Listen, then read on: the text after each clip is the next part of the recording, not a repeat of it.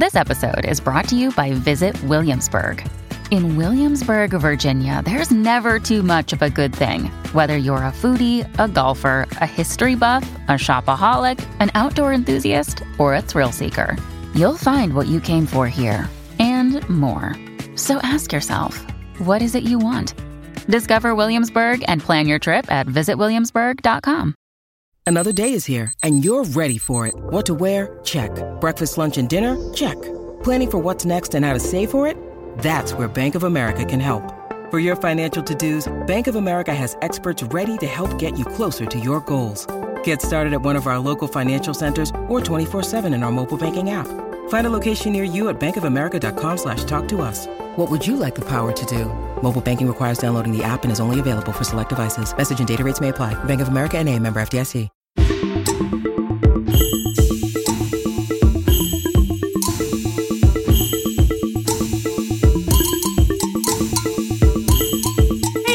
Welcome to Bitches on Comics. It is I, your illustrious host, Sarah Century. I am here with other hosts, at least one. I am one only of many. I'm Monica Estrella Negra, co-founder of Audrey's Revenge Film and editor-in-chief over at Cinespeak. And not so newly, somebody who works on Decoded. And newly a host here at Bitches on Comics. Oh, it was me. I was too busy making sounds in my mouth to make normal sounds in my mouth. And I'm your other host, Essie Fleenor. And I'm all the more elated because one of our very favorite people in the world, and yes, we have favorites, it's all of you listeners. And also our guest today, the wonderful, the incredible, the inspiring, my personal hero, Stephanie Williams. Well, hello, and what an introduction. I don't even know how to follow that up. Little tap dance, a little something. Jazz hands. Yes. But I am so happy to be here to talk to y'all because, like I've told you before, it's like coming to someone's house that you just go into the kitchen and you see what they have. Hopefully it's something, but probably not. And then you guys are just getting DoorDash. That's what I was just going to say is if you go through my refrigerator, it's cold pad thai from yesterday. It's a bunch of vegan food. You don't know what it is. You look at it and you go, what's that? It looks kind of like food, and I'm just like, oh yeah, that's my vegan dish that I made. I'm like, oh, that is so great. So let's get DoorDash. Right. Well, since the last time we spoke to you, actually, when was the last time we spoke to you? Because oh my God, over the summer? It was whenever we interviewed Vita. and we made you be a host. Oh, right. Yes, over the summer. So, yes. Time, I don't know. Time's a flat circle. So, yeah. I believe leaves are on the trees. So, sometime then. It was episode 99. All so right. This is episode 120. So it was 21 episodes ago. Yep. There has been a lot of things that have happened in this time, particularly for you, which is what I want to talk about. You wrote Nubia in that time. That's wild. Tell me about it because as the series is wrapping up, which, oh my God, it's wrapping up, I'm already thinking to the things to come after it. So it's really weird that time has went so quickly. Also that I've written so much and actually written a thing, but it's out into the world now. And I've been able to breathe a sigh of relief because like, okay, here's this thing that I've been working on in the dark by myself for like months. And of course with the entire creative team, but like, writing is very isolating. So being able to finally show the world like, hey, this is what we've been doing, is nice. And so far hasn't been met with like tomatoes. So that's also very nice. Yeah, I don't know how anybody could. These books look amazing. I have enjoyed every single issue. I've read up to issue 3 currently, and they all just look gorgeous. It's honestly one of the best comics on the shelf right now. So good job.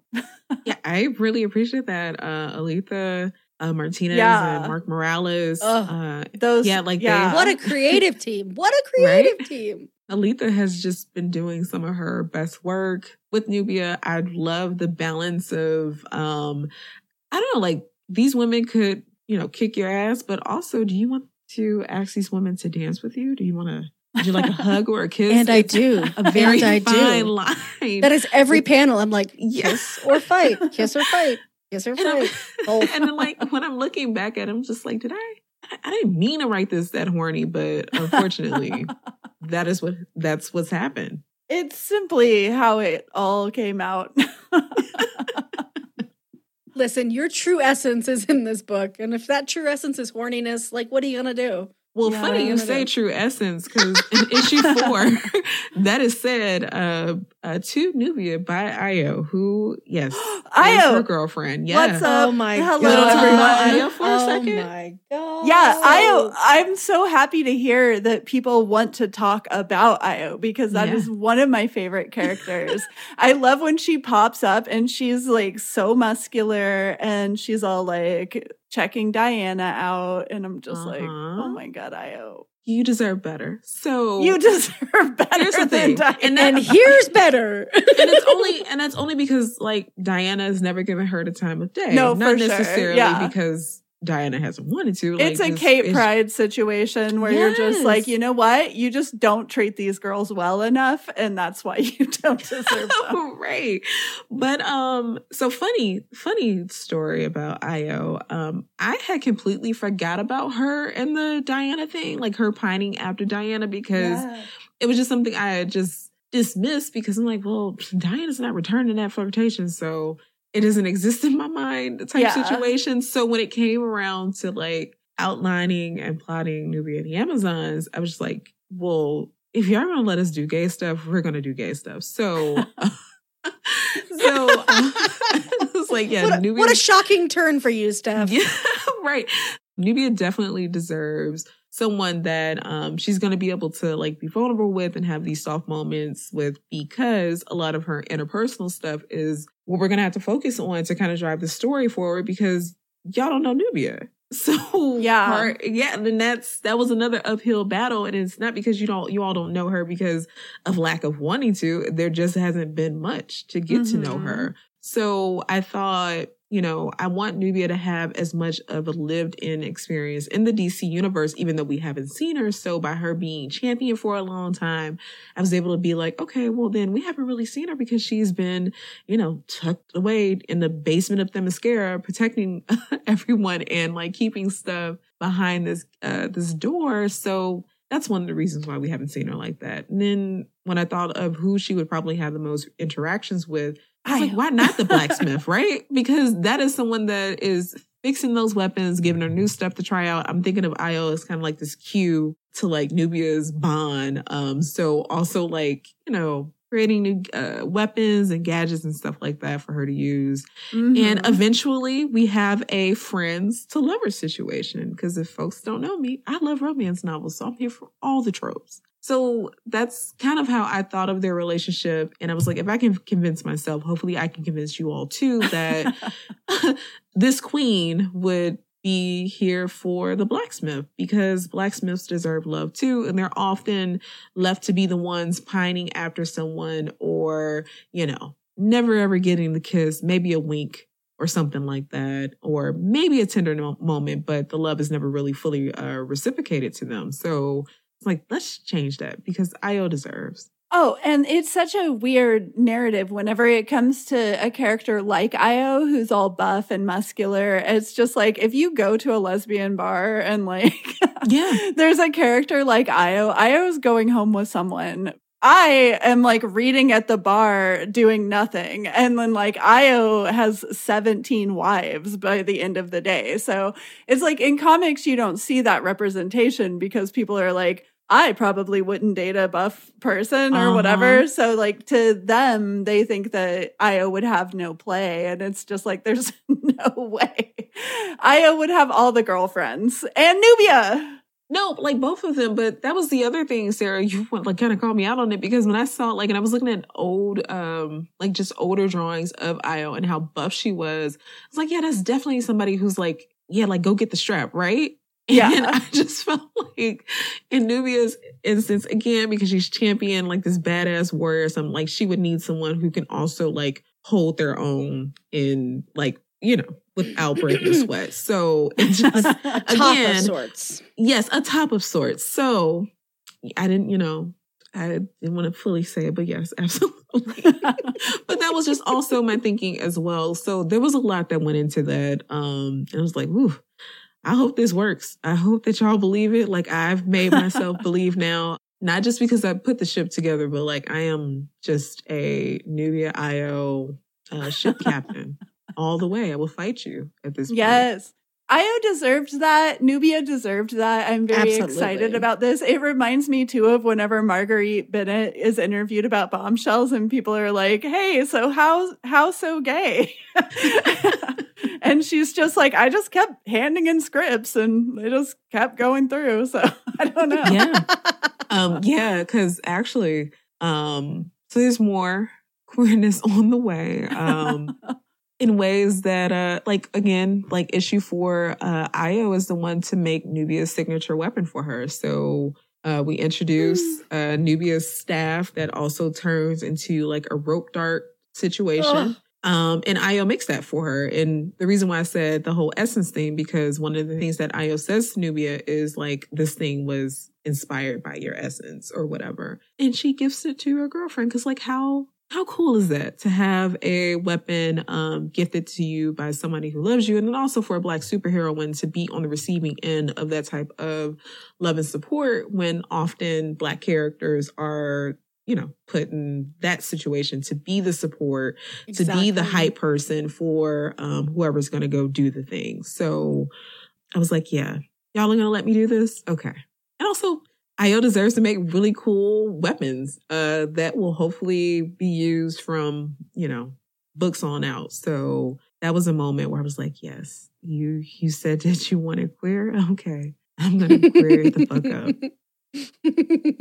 Yay! And we're all the better for the fact that you have. It's so nice, you know, like you've said, you know, there's been so little of Nubia in DC continuity. And so I'm curious, like, why then did you feel like the queerness was such an important piece to bring into this run?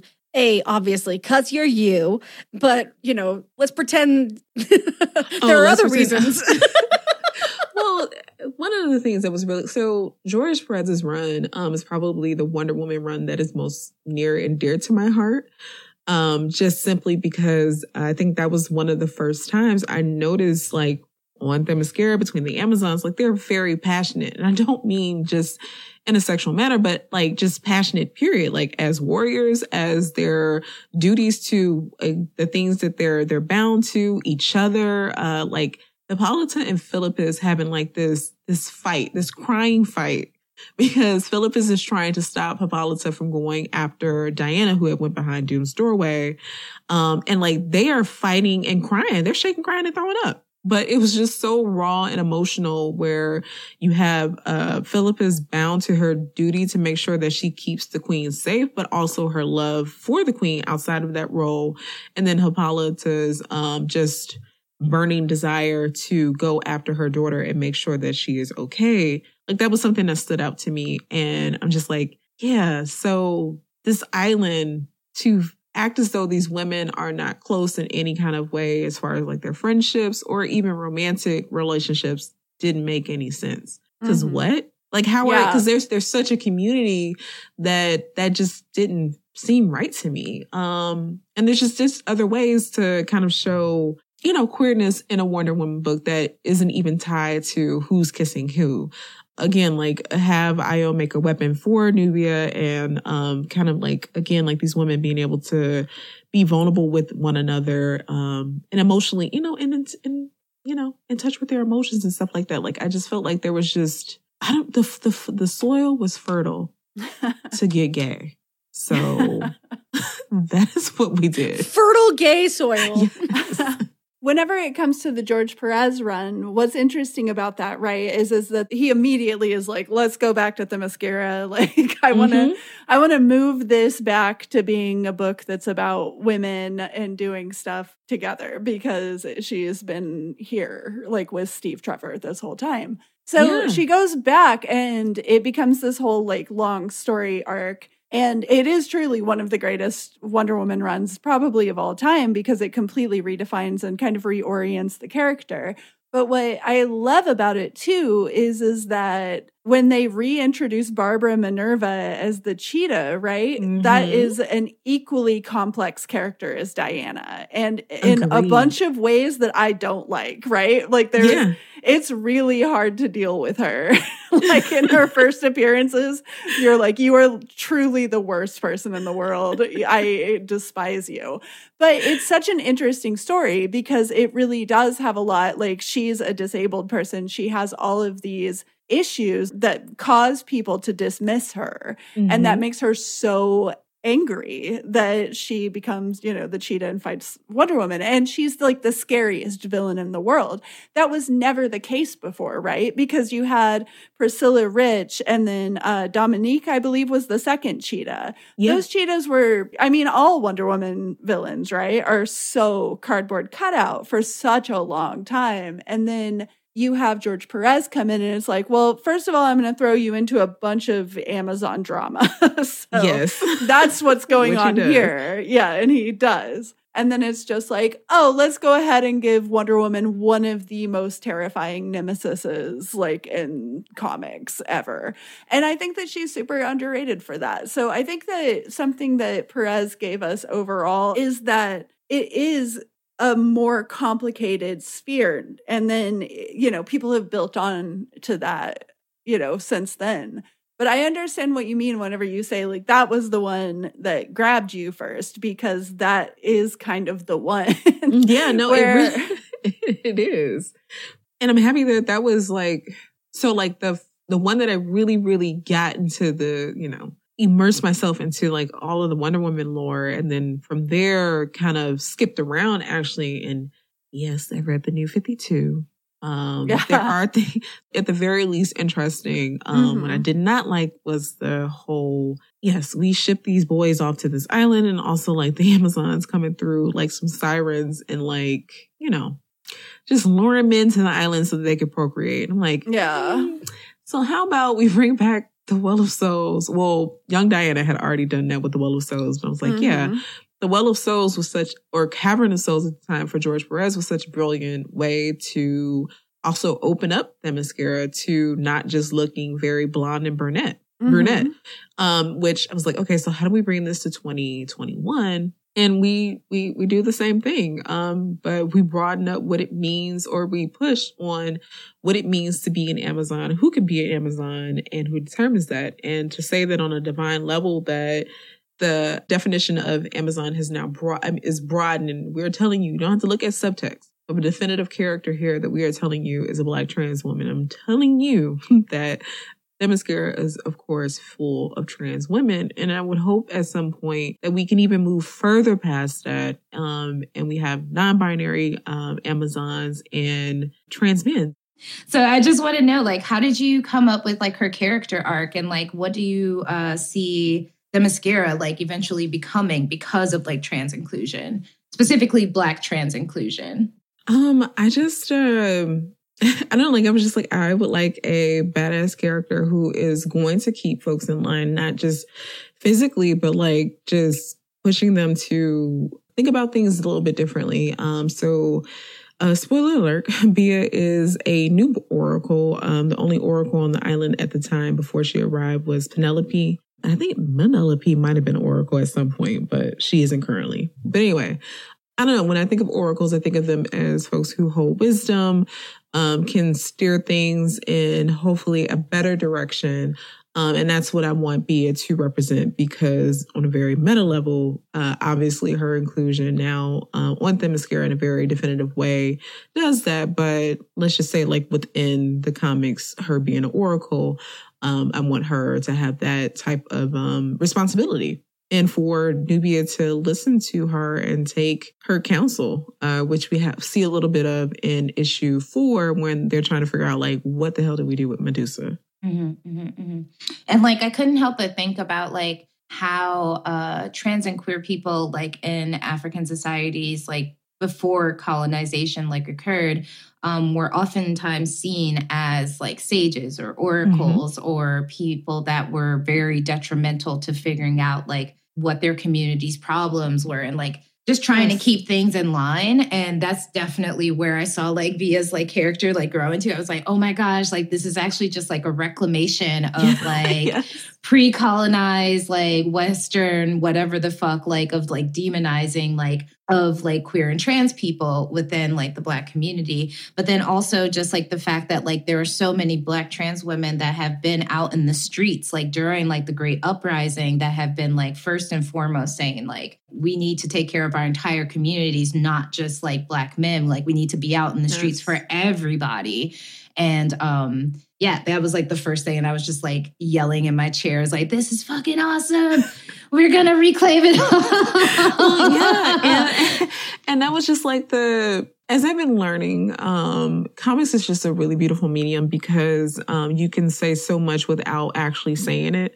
And I'd like, again, like having be a oracle for all the reasons that you just mentioned, it's just a nice, I don't even want to say a nod. I feel like it's more than that, but just like a saying, hey, you're valued in this fictional world, but also like you are seriously valued in real life. And I hope that this character represents Black trans women to the best of my ability so that when I am no longer writing this character, which I hope is soon, because I would love to see a Black trans woman take Nubia.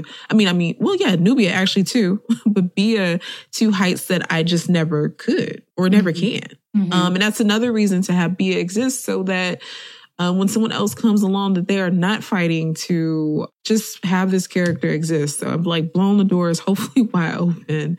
And DC won't be able to put a lid on that because Bia now exist and there's no way to be like, oh, this is subtext. No, it's not.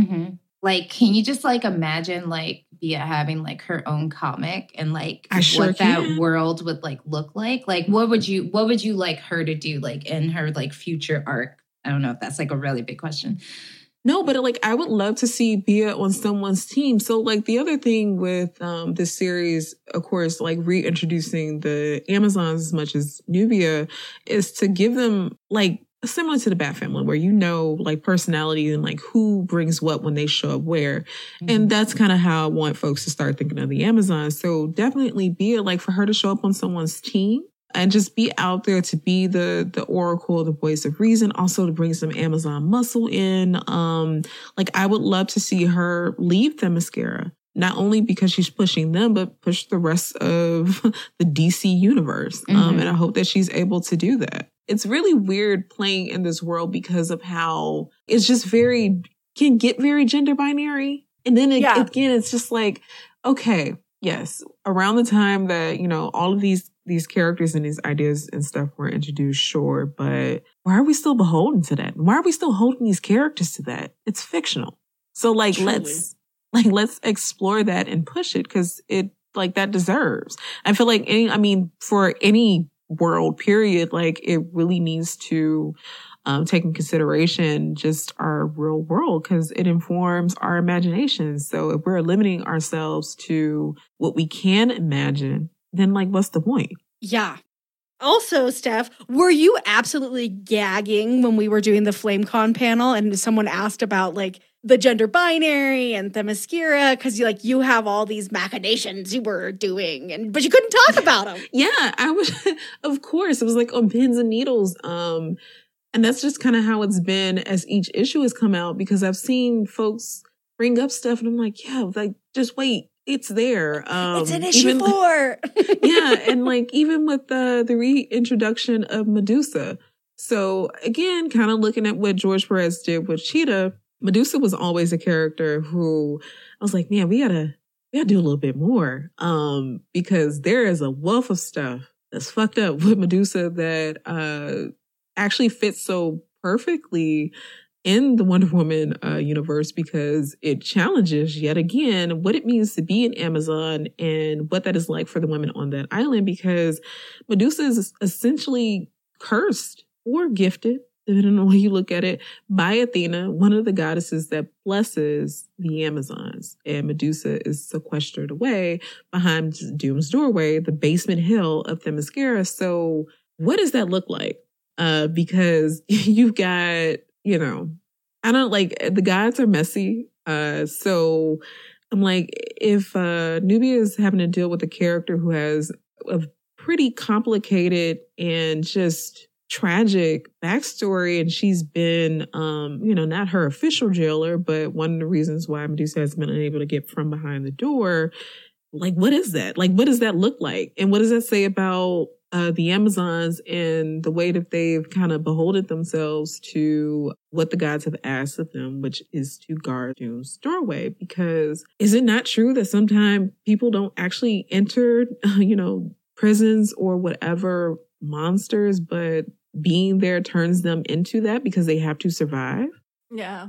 Oh man, Medusa too. That visual, that cover that's Nubia and Medusa's faces. Alita I can't. I fell out my chair. So that was another thing So where beautiful. I had got that like maybe a month ahead of time. And I was just like, wait, I gotta wait. I can't tell people about this. It's so amazing. And Medusa is such an interesting character. That's another thing about Wonder Woman, right? Is that they have so much mythology that's kind of just comes with the box. Like it's like Thor or something where you go, oh, neat, cool. Well, now I have Medusa and nobody's ever really followed up on that. So I guess I can just jump right in.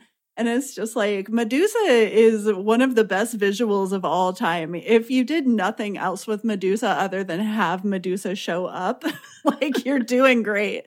Because that's it, right? Like I remember seeing Medusa in the Clash of the Titans movie back whenever I was a super little kid. I have this image of the claymation of Clash of the Titans just going on repeat in my head. And I feel like Wonder Woman does that with a lot of characters. There's, you know, Ares is a completely different character in this than in almost any other franchise. So I think that that's a big part of Wonder Woman. So did you think that the mythology aspect of it was something that was fun to play around in?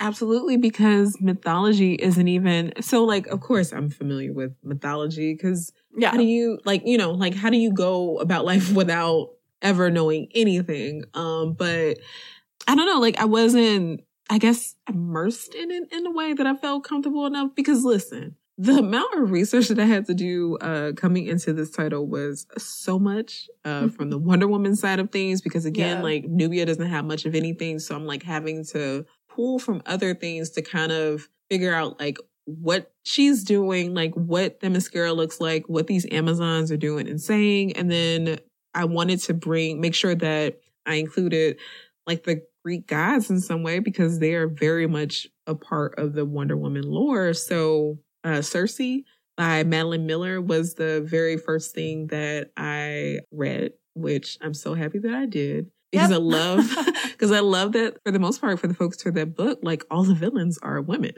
Yeah. And I was like, yes, let's lean into that. To kind of drive the interpersonal things going on Themyscira, I was like, yeah, so if I have it where, you know, these women are kind of beefing with each other, or there's a villain that can come in and play on the fact that, you know, they can walk the streets at night and not care, you know, because they know that they're saved, that would be really, really helpful. So Circe was the book that made me say, yeah, like, so, you know, I had to include, you know, men in this, like, just focus on who's here. And I think the only time men show up in this book is to one get punched. And I think that's it. I think that is literally the one time a man speaks. He gets perfect. Punched. So, perfect. And that wasn't on purpose, but you know, it is called Nubia and the Amazon. So like, let's focus on happy accidents. We'll take them. Yes. But it was really fun. I even watched 300. Don't ask me why. Don't ask me why I watched 300. I think it was just one of those nights where I was just like, well, I'm already here. I watched Troy, which I had never seen before, which is hilarious. I'm like, wow, y'all, so just no guys in this, huh? It was fun because, you know, I love doing some research. So, and I had a friend who was like my go-to, his name is Aaron Reese, and he was like my go-to for all Greek mythology, because he was like, here, I think you should like, so like he would give me stuff that was kind of still tailored to what I would find interesting. And, you know, the Greek gods are messy, so that wasn't very hard. I was curious too. Have you read Song of Achilles? Yes. By Madeline? So, okay. That was a quick my God. right afterwards.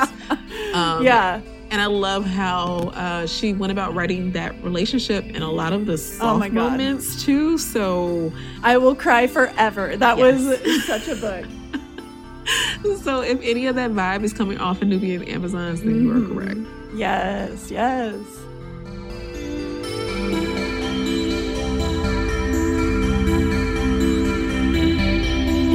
Hey there, listeners. Do you like the pod? You like our general vibe? You want to see us eat meals, survive, thrive in the world, come back with the podcast, be cool all the time, make money, get cars. I don't know. At that point, I was just buy new shoes, buy new shoes, get a pony, invest in Bitcoin. Okay, I'm going to go ahead and argue with that last one, but otherwise, I am there with you. Yeah, I'm not going to invest in Bitcoin. But hey, if you want to see us, be financially soluble, please join us on Patreon at patreon.com/bitchesoncomics. We have tons of content there. We have, I think it's like 100 back episodes. So those are things that range from talking about individual independent comics that we like, as, each of us on our own together, to talking about Wynonna Earp, why we loved it so much. Yes, we had a bonus episode about it before we had a mainstream episode about it. Who could say why? Why not? We have our Cage Match episodes, which are just so wild. We just compare 2 Nicolas Cage films and then decide which is cagier. And it's probably the highlight of my life, if I'm being honest. We also have our Intoxicated Comics special that we do, where we get a little bit woohoo and then talk about weird comics. Sometimes we have a great time, and sometimes we're like, what have we done? And either way, it's pretty funny. We also have exclusive interviews with smaller creators, all kinds of different stuff. We basically use our Patreon as an opportunity to put more good comics info out there. Oh my goodness, a very pretty bird just landed outside my window. Oh, in this spot. We got to talk about this bird. All right, let's get through it. This bird has a little red head. Oh, it flew away. Beautiful little bird. Thank you, bird. So yeah, come join us on Patreon so I can look at more birds. We're at patreon.com/bitchesoncomics. You got to spell it out. You can't go to patreon.com and then search us because we're, I don't know, bitches. We curse too much. We're some they're like, you sound like some real bitches, so we're not going to make you searchable. And we were like, fair. Harsh, but fair. Yeah, Harsh, I deserve that. Fair. I deserve it. Are you ready to shop? Rakuten's Big Give Week is back. Get 15% back at hundreds of stores, and it's all happening this week, May 6th to May 13th. It's the perfect time to shop for everything on your list for spring and summer, like clothing, outdoor gear, and travel. I know I'm using this week to stock up on some warmer weather essentials at Ray-Ban and Ulta, and I love that Rakuten even helps me save on travel at sites like Hotels.com. Rakuten really is the best way to shop, and you can save even more by stacking cash back on top of deals. Plus, during Big Give Week, that cash back is bigger than ever. With Rakuten, membership is free, and when you sign up and shop today, you get an extra 10% cash back boost. That's an extra 10% cash back on top of the 15% cash back. You won't see higher cash back rates than these. Go to Rakuten.com or download the Rakuten app. Rakuten. Shoppers get it.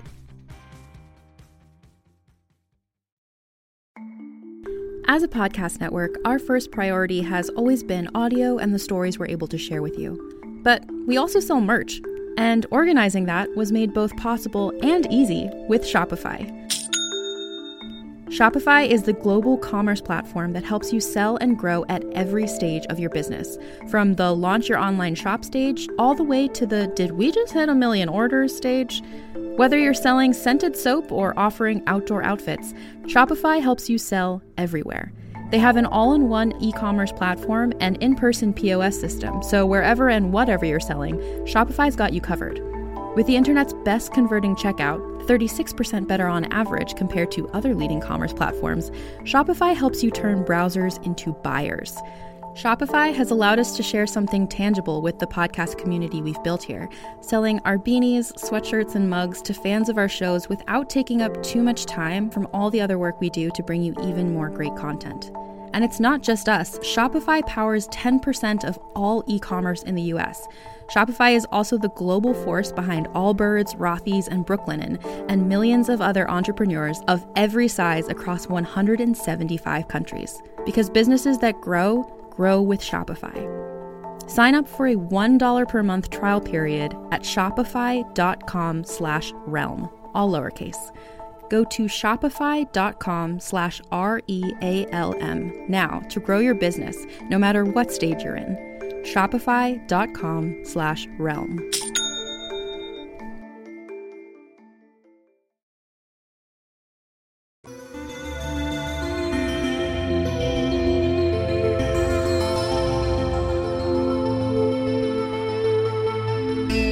I do wonder, how has it been since Nubia and the Amazons has been released? Personally for you, like within like the comics world and everything else, like how have you considered your interactions with people and like what kind of feedback have you gotten? So on the whole, pretty like positive. Of course, like, you know, crap seeps through every now and again, but I want to say that going to the in-person events were the moments where I just really realized, like, okay, so you're writing this comic, but you're also doing impactful work, which you don't know until like someone tells you that. You don't ever want to just assume that, oh yeah, I'm doing the thing. Right. Because at my first signing, which was at Heroes Aren't Hard to Find, I had someone come up to me and their sister is trans.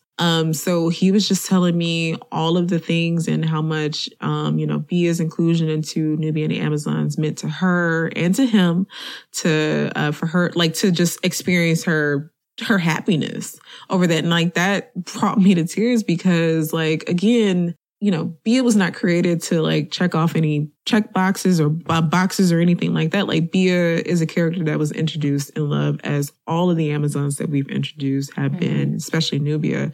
So that meant a lot. When I was at Emerald City Comic Con, I had a Black teenage girl come up to me, and first she was like shy and her mom had to talk her into like walking up to me. I'm like, hey, I'm very approachable. Like, there's no reason at all for you to be shy. Like, if anything, I am just as excited to meet you as you are me.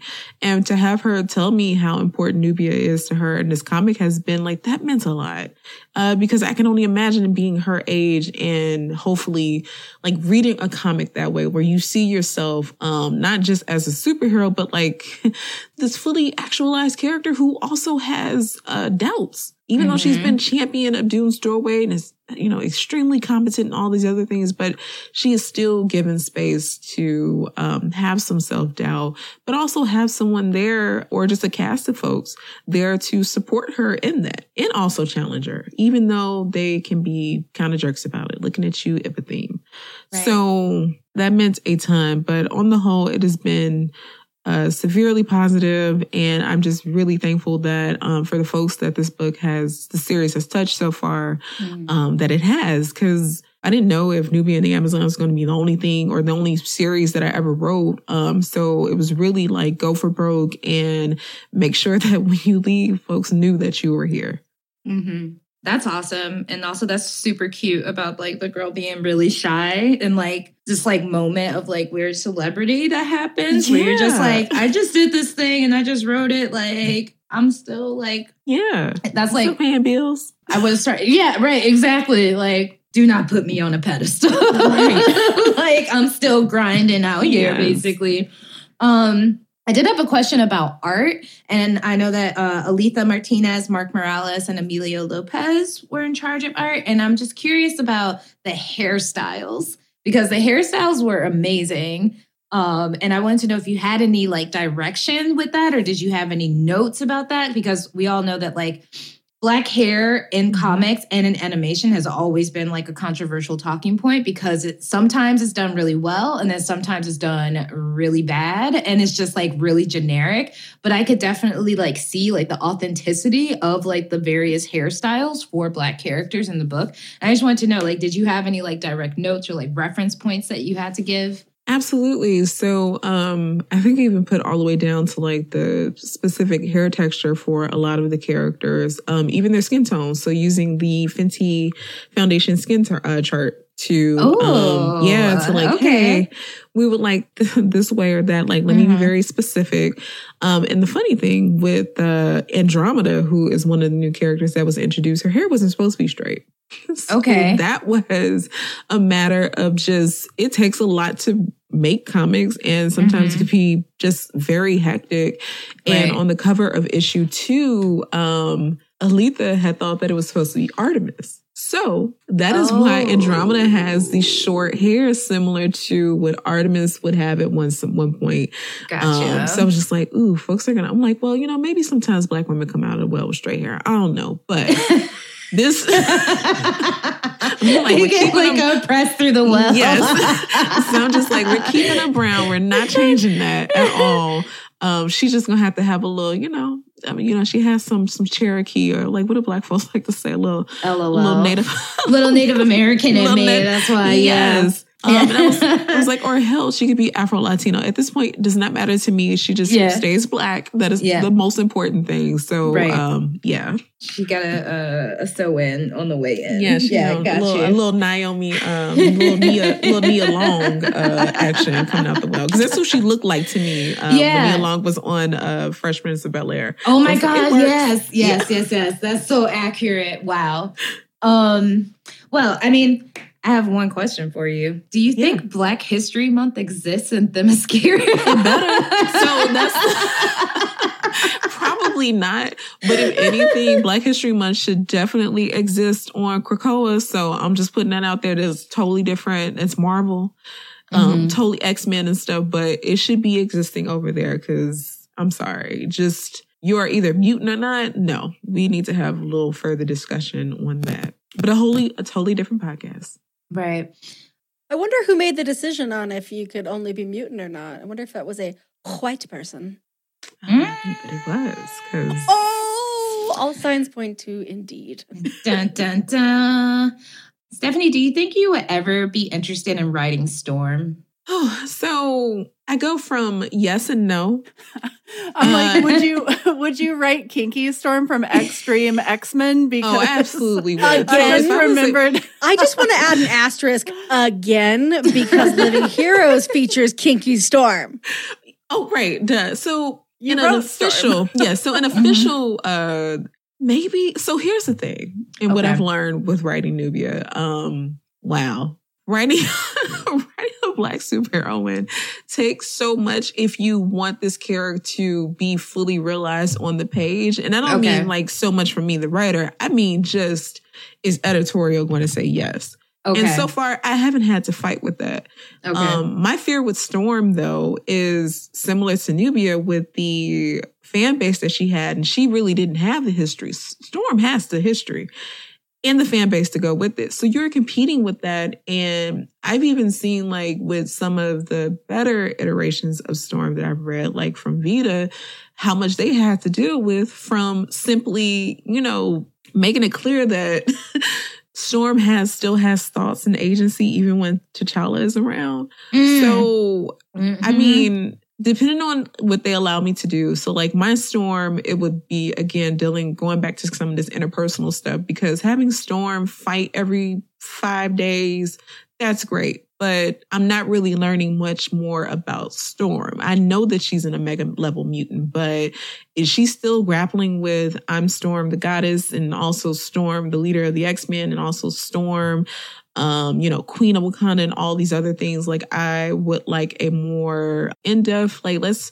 that interpersonal? Like, what's going on there? So if they allow me to do it, to be like old Logan situation is how I would like to write my Storm, where she is older now, gritty. Maybe she's renounced being queen and all of these other things and kind of gone into seclusion. And there's something that kind of brings her out of that. And we then get to do kind of like this backtrack thing where we find out what was the breaking point for Storm? What did that look like? And why did it break her? And how did she get here? And how is she going to work her way back to being Storm, goddess of all things weather, and just this really complicated character who deserves so much more, even though she has her own book now, sort of.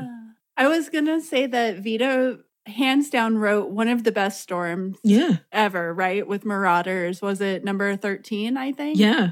Where, everybody should just read that issue, first of all, because it was so, so good. And then I was also thinking about the other times that you said Old Man Logan, so it's like Old Lady Storm. Whenever older Storm shows up in the Magic series and then also in Days of Future Past, always really good, right? Yeah. So I'm just like, why don't we see more of that character? Yeah, let's dive into that. Let's have Stephanie dive into that, everybody. Yes, please. So to Monica, to answer your question, yes, but on very specific terms. Got you. It's scary. Yeah, absolutely. I think that like within Themyscira, like in Wonder Woman in general, like there's always been like a veil of like white feminist like ideology. And as we know, like Black feminism is like inherently intersectional, where it's like the various waves of like white feminism have always had like tunnel vision. So like, how did you approach the ideological praxis of Nubia and the Amazons, like along like the feminist like timeline? Definitely not from the 50s and 60s, I can tell you that much. So I would say something more current, because like, again, thinking of Themyscira, you're just like, oh yeah, it's just this island full of women, so it's all great because no men are there. But like, false, that's not true, because women can just be just as terrible to one another. So actually kind of speaking to that, and showing it a little bit, and also like their treatment of Medusa, and thinking of, when we think of sexual assault survivors and how sometimes other women can be just as bad as far as blaming victims and just shifting the blame everywhere but where it needs to go. Right. So just kind of thinking in terms of, let's all look in the mirror. Let's, of course, have, our respect for one another, but like show that it's just not all I just recently read something. It was just like, utopias are meant for blondes or something like that. And I'm blanking on who said that or where that's from, but that was who said that? What's their Twitter handle? Not only that they have a Twitter handle, this is from an actual textbook. Oh, and wow. I was like, oh yeah, you're right. But just kind of keeping that in mind too. It was just like, to me, it wouldn't be very womanist or feminist of me to show this utopia with absolutely no problems, because that's not true. Mm-hmm, mm-hmm. Also, if I can get a slight use out of my classics degree that I believe I told you all off the air, I got because Troy. When I was 18, I saw the movie Troy. I can't. I think I just liked movies, but I was like, how do you turn that into a job? Listen. And no one was like, here's how. They were like, I don't know. What are you doing now? I'm like, I don't know. What? Totally understandable. So utopia in Greek, there's two U's. There's EU and OU. Mm-hmm. EU means good. OU means no. And so utopia, because we drop the E or the O, is both a good place that is no place. And so I think that really fits with what you're describing, Stephanie, about like utopias are always a problem because of who builds them and who does it get to be a utopia for. Mm-hmm. Yes. Mm-hmm. Mm-hmm. Mm-hmm. All the smart things that Essie just said. Wow, you're so smart. No, man, I smoke way too many drugs to remember most of the things that I actually learned. But when I do remember one, I'm like, ooh, let's make somebody else's money worth it. Oh, my God. Because I went to school on scholarship, so it wasn't my money. Essie. Yeah, God, I'm loving this conversation so much. I'm learning like so much through it. So I'm just so grateful. That's what I wanted to say. I guess that's all I have to add at this moment is like, this is beautiful. And I love all of you so much. All right, Sarah, we're letting you loose. Go. Okay, well, I just wanted to talk about how whenever you talked about you collectively, but all of us collectively talked about how a utopia is not exactly as perfect as it seems, et cetera, et cetera. Now, I was thinking too, because we talked only a little bit about Barbara Minerva, and I'm cracking up just because I'm like always trying to bring it back to Barbara. So like, I just started dying in my study. I was like, I knew it. Every time a Wonder Woman conversation comes up, I'm just like, how do I make this be about Barbara? You're like, yes, and Barbara Minerva. And people are like, what? I'm like, no, you don't understand. I'm obsessed. But we're going to talk about Barbara. That first arc with her, we were talking a little bit about George Perez and the way that his run put a lot of depth into the women, so that even a character like Cersei, who normally just shows up to knock things over and be like, oh, was that yours? Ha ha, I knocked it over, asshole. You know, like that kind of lady who I love. I always love those ladies when they show up in comics, but they're so kind of one-dimensional, right? It's like a Selene from the X-Men or something, where they're just like, ha ha, I'm here to ruin your day. And they just like stomp on your foot and you're like, ah, what was that? She's cool. Whatever. We'll see what she's up to later. But I love those characters, but I think that whenever he comes in, there was a lot of depth that was added to Barbara Minerva. But one of the things that I think was so interesting about it is that whenever I think about Wonder Woman and I think about white feminism, there's almost like a built-in critique with Barbara Minerva, because the way that she's like, I'm going to go mine cultures for, ancient rock that's going to do this and that. She ends up causing a lot of problems for herself doing that. She ruins her own life. But a lot of the stuff is built from the pressure that she feels to succeed in a world of a bunch of men. So I think that it's just it's always a layered conversation. So I was curious what you think about that whenever we're talking about more or less all of this, I guess, like the way that these villains kind of end up with this greater personality that's a lot more fleshed out. But then at the same time, you're like, Barbara is still actively the villain, right? As much as we sympathize with Barbara, sometimes you're just like, you're still definitely a bad person. Like you do horrible things, and it's kind of holding Wonder Woman in account in some ways. But I don't think people have gone there with it enough. Like I always want them to push that a little bit harder with her, because I think that people try to sympathize with her too much sometimes. And you're just like, okay, cool. But like also she's an asshole. but like I feel like that should be something that's leaned into more, because those are the best villains for the type of character, like when you have characters like Diana. Right. Where again, like we already know that Diana is KOing somebody in 2 seconds. Like the moment that they breathe, they're also now knocked out. We get that. Like, is it really cool to see her like break stuff in half and punch stuff and fly around the sun or whatever? Sure. But the more compelling stories have always been the ones where you have Diana kind of really question and look at that lasso of truth. Like, am I really getting the answers that I should be getting? Probably not. Also, why am I kind of forcing folks to tell me the truth? I should maybe work on my communication skills and get that out of them myself. So it's something that needs to be, even Cersei. Yeah. I feel like is another character that if we add a little bit more depth, we could have some more fun with. And the villains that serve her the best are the ones where, sure, you want to sympathize with them, but also you need to remember they are horrendous. Like bad. Truly an unlikable human being. And if you read the first arc with Barbara Minerva, I feel like almost anybody is like, nope. No, this is a bad person. Yeah, she is a rough as stuff, that Barbara Minerva. But she's also condemned for it in this way that I think is interesting, because I'm like, I don't know how intentional that part of the story is, I guess. But there's this whole thing where she's definitely just being awful, but everything is terrible for her, like going forward. Like her life is clearly hell, right? Mm-hmm.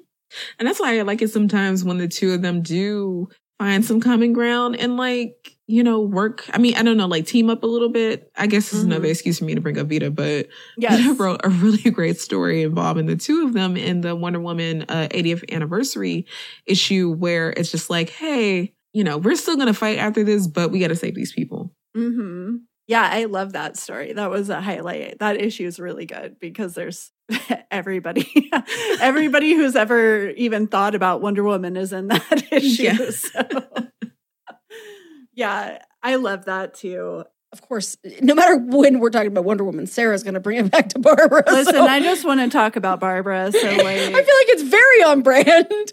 Sarah, I need you to write her one day, seriously. I swear Right? to God, I'm just Don't we like, I have all? so many ideas. We all need this desperately. And she'll still be horrible. Trust me. I will write the most horrible character. Like, I have read your horror, Sarah. I know just how despicable she will be. I want people to cry and I want people to despise her. So those two things I will combine. So, Steph, I'm curious. You've been reading comics, I think, since your little eyes opened. You were just like, hand me comics, please, is what I assume your little baby self was doing with like those tiny hands kids do when they want something. Comics, please. So, how did you first run into Wonder Woman, and when did her queerness become apparent to you? And, and I'm saying Wonder Woman, but I'm kind of meaning like the whole mythos, as you know. So funny enough, it wasn't even comics. It was through, I think either Justice League or maybe Superman, the animated series. One of the two. But I felt like that was the first time that I actually paid attention to Wonder Woman. And like even before then, I'm pretty sure like I had seen the shield and of course the crest and all of that. And maybe an episode or two of the 77 Wonder Woman show, because I'm pretty sure when we didn't have cable, that was replaying somewhere and I was probably watching because I was like, ooh, superhero stuff. So I want to say either one of those, but also her queerness definitely came into effect also during Justice League, because there's an episode where she goes out with I think she's a princess or an heiress or something. And it's like this ladies' night out, bachelorette type of situation. And I kept thinking, is she still going to marry Randall Savage? Because it kind of looks like y'all just want to maybe jet set, like take this party elsewhere, like take it back to Themyscira, because I don't think you should be marrying. Well, you shouldn't be marrying him because he's Randall Savage, but also you just should not be marrying him. That show. Yeah, queer vibes always between her and Barda too, right? Oh my God. Come on. Yes.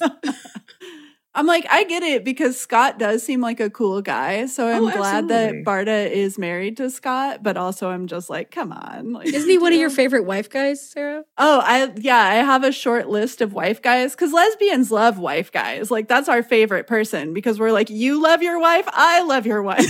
Like, you're like, this is a great kind of man. We should get more of these. These guys rule. Like, yeah, we love wife guys. And I particularly love wife guys. It's basically Carter Hall when he's not being a creep and maybe like 3 other wife guys in comics.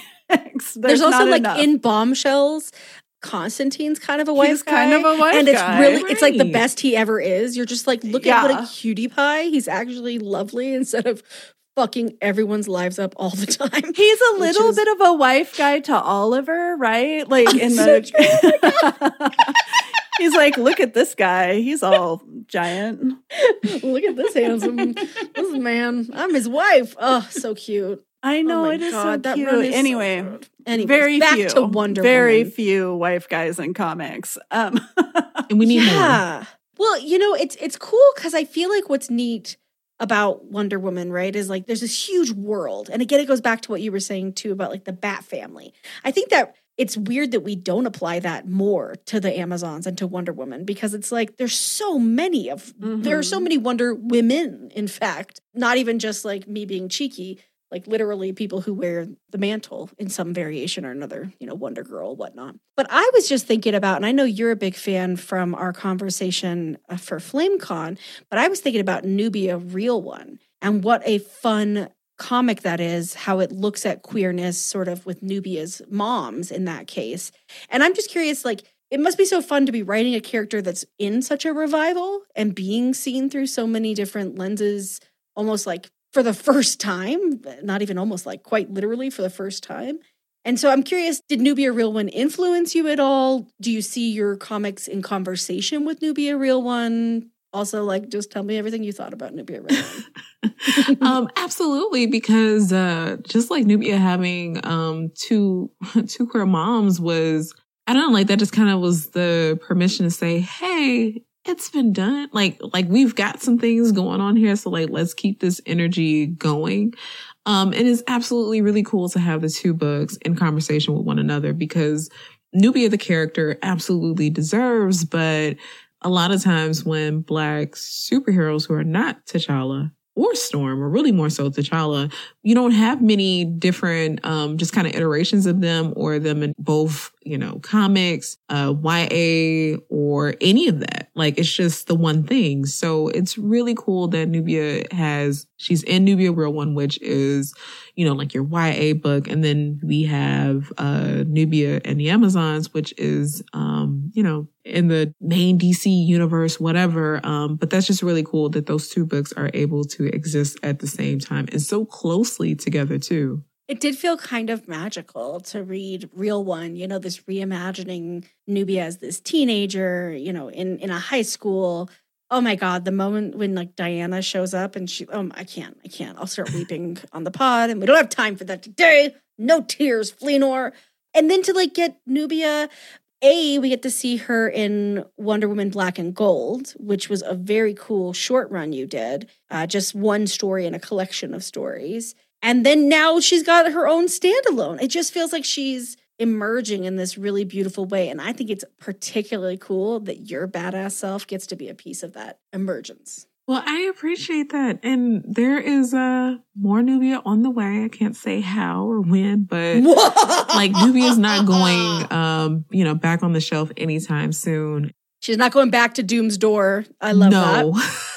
I would hope that the amount of work that the entire creative team has put in has kind of made that a little hard to do, because I'm just excited for this trade to come out because of some of the stuff that we have planned for it, and to have like this collection of all of the Nubia things to just further say like, hey, if you missed it the first time around, it's okay, because now you get to enjoy it in all its glory and maybe some other stuff. Yes. If Nubia and the Amazons were to be made a movie or a series, who do you imagine either voicing her or acting her? How am I blanking on her name? She was just in Coming to America. She was the daughter that Kiki Lane, right? Kiki Lane, am I correct? Yes. Yes, I'm thinking of Kiki Lane, but that's because of Old Guard and also that movie. And I think that she's really great when it comes to action, but also selling kind of the more touching moments as well. So that's an actress that comes to mind. I have not thought further than that. But now if we are saying Nubia is going to be a bit older, then, not unfortunately, but Angela Bassett would be my go-to. Angela Bassett. Of everything. Yeah. Why Yes. not? Because of the arms and just Angela Bassett. What do you think then of Yetide Bataki?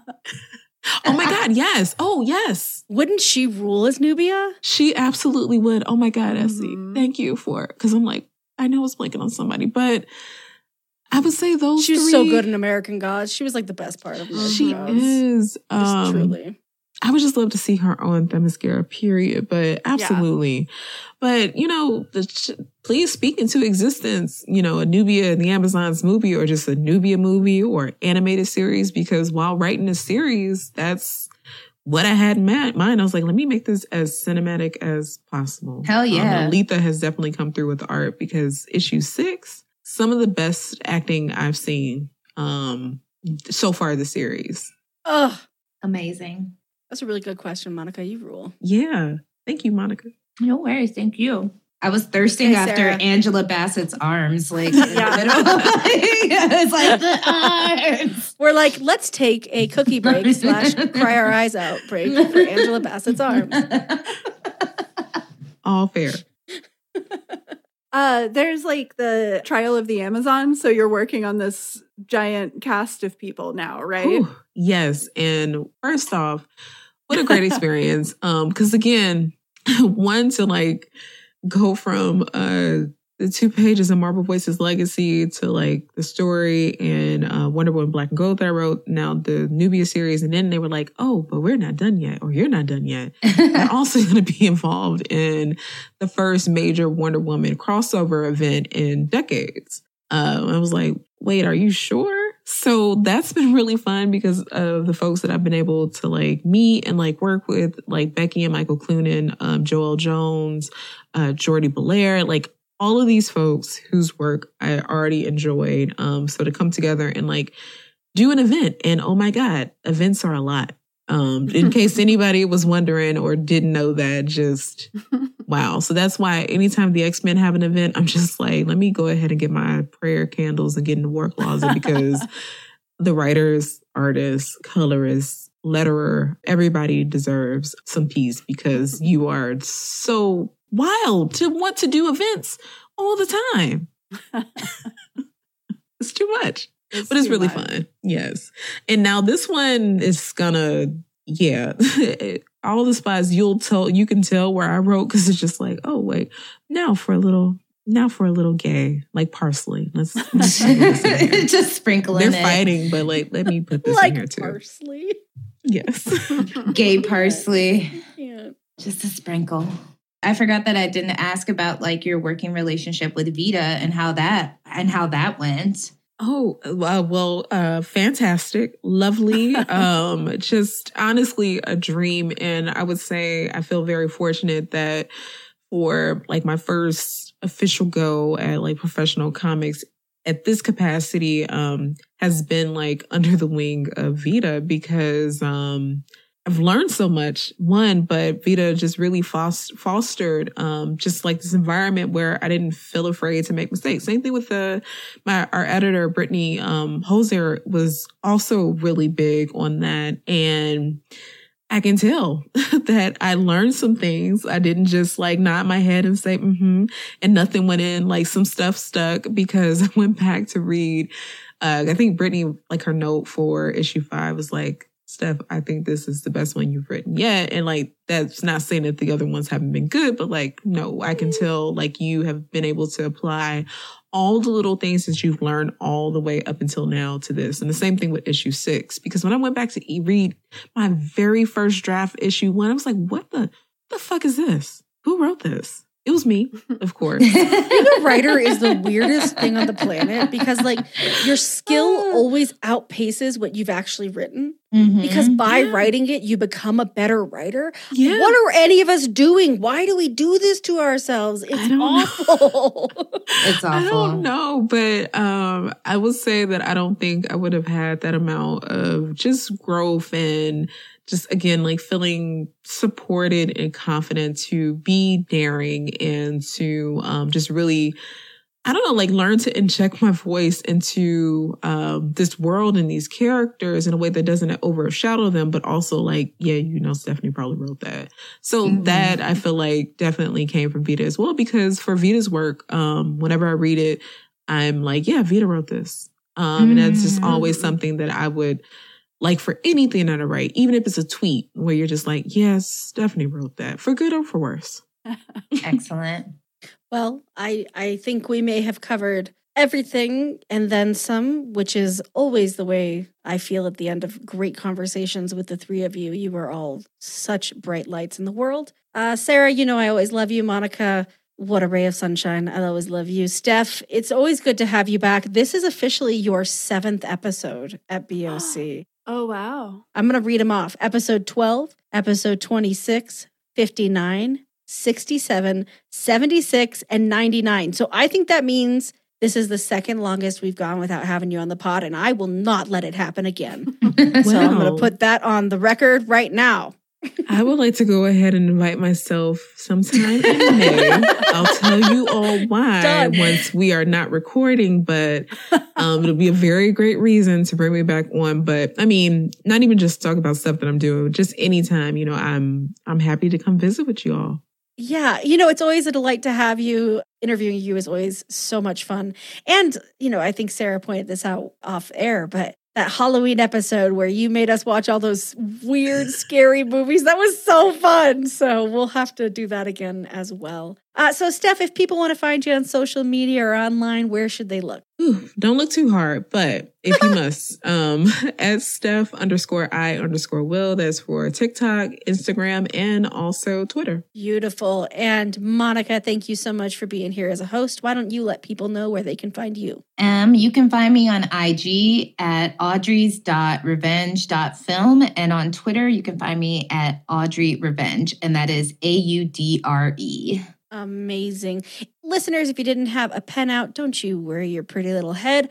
We will put that in the show notes so you can go find Steph and Monica. And if you're not following them already, make your life better. Do it. Thank you all so much. Kate, thank you so much for editing the sound. Listeners, we could be here without you, but you know the joke. It'd be so awkward. So thank you for making it not awkward. And I can tell my family, I have a podcast and people listen to it. That's an important qualification. My family's like, I don't know what you do. And I'm like, I have a podcast and people listen to it. Thank you for making me legit in the eyes of my family. You're very welcome. I'm putting a lot on y'all.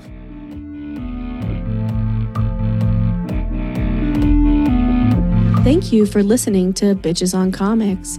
We are a bi-weekly podcast where we talk to your favorite comics and pop culture creators and critics about what matters to them in comics and pop culture, as you might have guessed. You can follow us on Twitter at @BitchesOnComics and on Instagram at @BitchesOnComics. Our website is, brace yourself, bitchesoncomics.com. If you go there, you can listen to any of our episodes, and we've got other shit that we put on tabs. I don't remember what it is. I am in charge of updating the website, however, so good luck. Thanks for the heads up. I'll go to this website now. If you'd like to support the podcast, you can do so by rating and reviewing us on iTunes, Spotify, or Stitcher, or wherever you listen to podcasts. I'm Sarah Century, and you can find me at www.sarahcentury.com. and Twitter and Instagram. Still Sarah Century on those. I'm S.E. Fleenor, and you can learn more about me at SEFleenor.com. You can find me on Twitter and Instagram at @SE_Fleenor. Bitches on Comics is recorded by Kate Warner, who plays in the band Churchfire. You can find them at churchfiremusic.com. Our music is recorded by Katie Taylor, who plays as Earth Control Pill. You can find her music at earthcontrolpill.bandcamp.com. Bitches on Comics is recorded in Denver, Colorado. We want to recognize the indigenous peoples who have inhabited and do inhabit this land. The Arapaho Nation, the Ute Nation, the Cheyenne Nation, and others who have been erased from our history and collective memories through colonization.